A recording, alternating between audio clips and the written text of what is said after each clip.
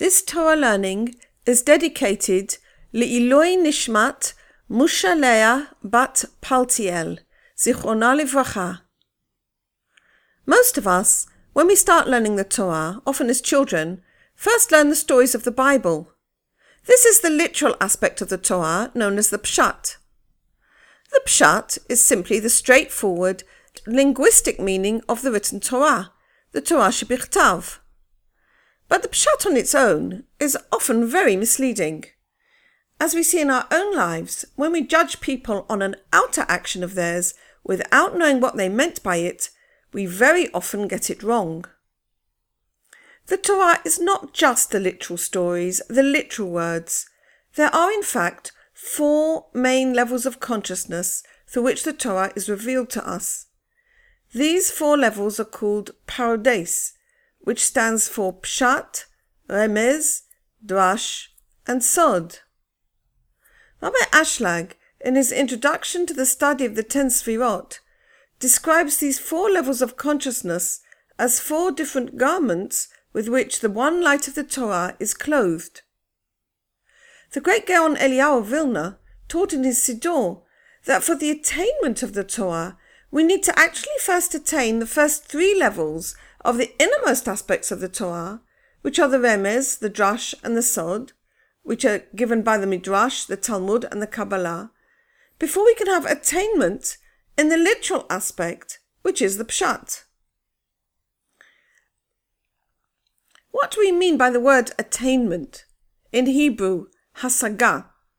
It's clear that the sages are not talking about intellectual knowledge alone. The Hasagah of Torah goes much deeper than that. It is a word which encompasses emotional knowledge, direct perception of spiritual reality, being able to feel and relate to the Torah as a living experience within oneself, and being able to act from that. Indeed, Rabbi Ashlag, in his introduction to the Panim Me'irot U'Masbirot, teaches that one who just learns the literal Torah, the Pshat, on its own, without the benefit of the 3 inner levels, needs great help from God if he is not going to completely lose his connection with the Almighty. Of these 3 levels, the most direct one is, in our day, the Kabbalah, the Sod. What precisely does learning the Kabbalah give us that adds so much to our understanding of the Torah? To answer this question, we need to know that another name for the Kabbalah is the Razei Torah, the secrets of the Torah. What does this rather mysterious name refer to? What is secret? In fact, the answer is quite close to home. With regard to any person, his revealed actions are obvious to us all, but what are hidden from the world, and often even from himself, are his intentions. The Gemara gives an example of this. 2 Kohanim are eating their portion of the sacrifice in the evening. One is eating because he's hungry, and he's just thinking about the taste for his food and relieving his hunger. Such a Kohen is not connecting with the framework of holiness. But the other Kohen, as he's eating, is praying that through his eating the sparks from the sacrifice should go up to God, and the owner of the sacrifice and the people of Israel as a whole should receive forgiveness and atonement. What is revealed on the outside is the scene of 2 Kohanim sitting down eating. But what is on their inside reality could not in fact be more different. From this example, we can see how a person's intentions change the meaning and the thrust of his actions from one extreme to the other. Not knowing intentions causes superficial understanding of events at best, and at worst, a misjudgment. But I think it goes further than this. The Talmud teaches us, Masei Avot Siman Lebanim. The deeds of our fathers is a guideline for the children. How can the deeds of our holy fathers be a guideline for their children, that's us, if we don't know their intentions with respect to their actions? And nowhere is this issue more burning than in the story we read in this week's parasha. In the synagogue, we read the story of Rivka, Yaakov, and the blessings that Yitzchak, gave to his son. You all know the literal Peshat, the literal Bible story, of how Jacob seemed to extort the birthright from Esau, and then how doing his mother Rebekah's bidding, he subsequently put on Esau's clothes and deceived his blind father in order to receive the blessing. If we were to read only the literal story, it appears really shocking. Indeed, we would find such behaviour distressing if the protagonists involved were ordinary people. But how much more so when we're talking about our holy mothers and fathers, Rivka and Yaakov? How can we learn from this? I personally have to confess here that I also fell into this trap, and for many, many years of my life had great difficulty relating to Rivka and to Yaakov. It was only last year, when for the first time I had the opportunity to study this portion in the Zohar, with the help of the Perush HaSulam of Rabbi Ashlag, that I realized that I had made an inappropriate judgment. I had judged because I had not known the intentions of Rivka and of Yaakov in their actions. I had not been aware of Esav's true nature. I had not known the purpose of the blessings and their importance. And neither had I known why it was so important that Yitzchak should have been blind and thus unaware of Esav's wickedness. The Zohar opens the story by telling us the inner meaning of the prophecy that was made to Rivka when she was pregnant with the twins. She'd noticed a strange phenomenon. Whenever she went to do a mitzvah, then one of the twins, Yaakov, struggled to get out. When she passed by any area where idolatry was taking place, then Esav, the other twin, struggled to get out. She went to inquire of the Lord what this meant, and he answered her, saying, "There are 2 nations in your belly, and 2 peoples will come from within you. Nation will struggle against nation, and the older will serve the younger." Rabbi Ashlag, in the Perush HaSulam on the Zohar, teaches the inner meaning of this prophecy. The twins, Esau, the firstborn, Jacob, the second, who were born to Rivka, had extremely different vessels with which to receive the light of God. Yaakov had the vessels of giving, the desire for loving kindness.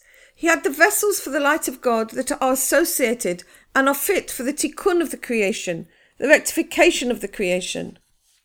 Esav, who was born first, had the vessels of receiving. These vessels are bigger than those of giving, but are much more problematic.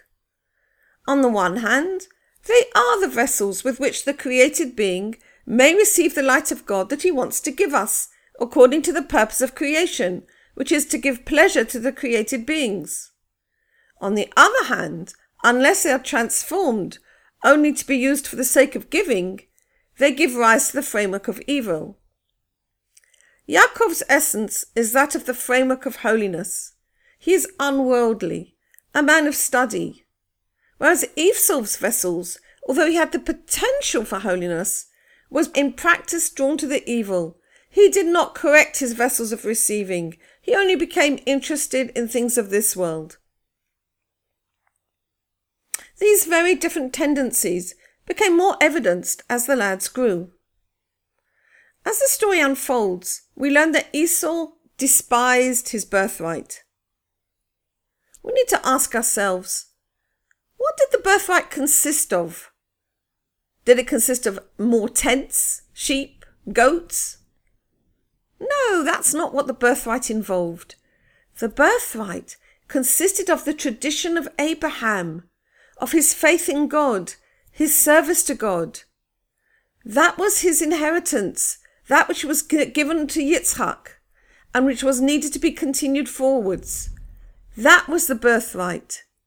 It was an illumination of the light of Chokhmah, and Esau wanted no part in it. He wanted no part of it, because unless such a great light is clothed with the light of giving unconditionally, unless the vessels for receiving it are rectified for the sake of giving, then such a great light causes suffering. That's why Esau came in from the field, tired and weary. In fact, the Zohar says that far from Yaakov extorting the birthright from Esav, Esau had begged him on many an occasion to take the birthright from him because he couldn't stand it. He didn't want any part in it. But Yaakov would not just take it from him. He didn't trust Esau, and something needed to be done. The Zohar informs us that when Esau came in from the field, faint and tired, it was because he'd been murdering Nimrod to get Nimrod's garments. These were the garments that God had given to Adam in the Garden of Eden, and Nimrod used them to subdue the animals. When Esau came in from the field, Yaakov now knew he was not fit for the birthright, and that he himself, Yaakov, had to take over the tradition, rectifying not only his own vessels, but also Esau's vessels as well, and bring Esau's vessels also into the light. And this is why he insisted that Esau sell him the birthright. The story continues that Yitzchak's eyes grew blind. The Zohar teaches us that this was so that he would not know of Esau's evil ways. But the question remains, why didn't God tell him? Why did God not inform him how evil Esau had become? Yitzchak was blessed by God, and the Shekhinah was always with him. But the Shekhinah did not tell him of the truth of Esau. Why was this? The Zohar teaches that the answer to this question is that if Yitzchak had known the reality of Esau, he would never have blessed him. He would have blessed Yaakov, but only as Yaakov alone. As we learnt at the beginning of this talk, Yaakov only had half the vessels for interacting with the light of God. He had the vessels for the light of loving kindness, the vessels that are appropriate for the tikkun of creation. But from his own essence, he did not have appropriate vessels for receiving the direct light of God, the light that fulfills the purpose of creation. These were the vessels that had been given to Esau. God's purpose was that Yaakov should unite within himself both the tikkun of creation and the fulfillment of the purpose of creation. And for this to happen, Yaakov had to acquire and correct the vessels that pertain to Esau as well as his own. Yaakov, in putting on the garments of Esau, is symbolically taking on Esau's tikkun as well, uniting within himself all aspects of the vessels and subduing them all into the aspect of giving unconditionally. He receives the blessing of the end of the redemption, only for the sake of fulfilling the Creator's purpose, and not for anything for himself. By so doing, Jacob our father creates a pathway for all humanity to come to its fulfillment in holiness. It is clear from the story that although Yitzchak did not know which son he was blessing, he knew he was blessing the right one. Because as Yaakov came into the room, the Shekhinah came in with him. When Yitzchak smelt Yaakov's clothes, he smelt the fragrance of the Garden of Eden. And this is what the scripture says. And his father Isaac said to him, "Please come closer and kiss me, my son." And he came closer, and he kissed him, and he smelled the fragrance of his garments, and he blessed him, and he said, "Behold, the fragrance of my son is like the fragrance of a field which the Lord has blessed. And may the Lord give you of the dew of the heavens, and of the fatness of the earth, and an abundance of grain and wine. Nations shall serve you, and kingdoms shall bow down to you.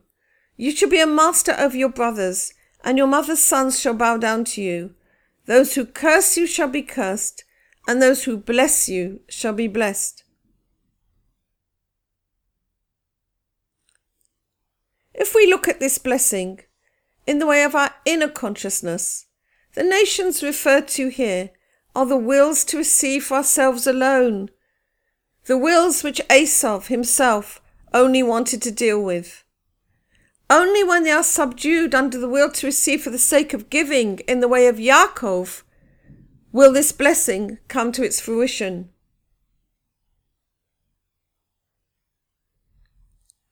Learning the story of Rivka, Yaakov, and Esav in the Zohar, with the commentary of Rabbi Ashlag, the Perush HaSulam, completely changed the way I see our Holy Fathers and Mothers.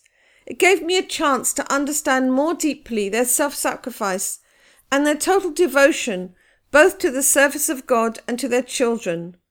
Not just to their immediate children, but to all their children, to the 1000th generation, of whom we are a part and a continuation.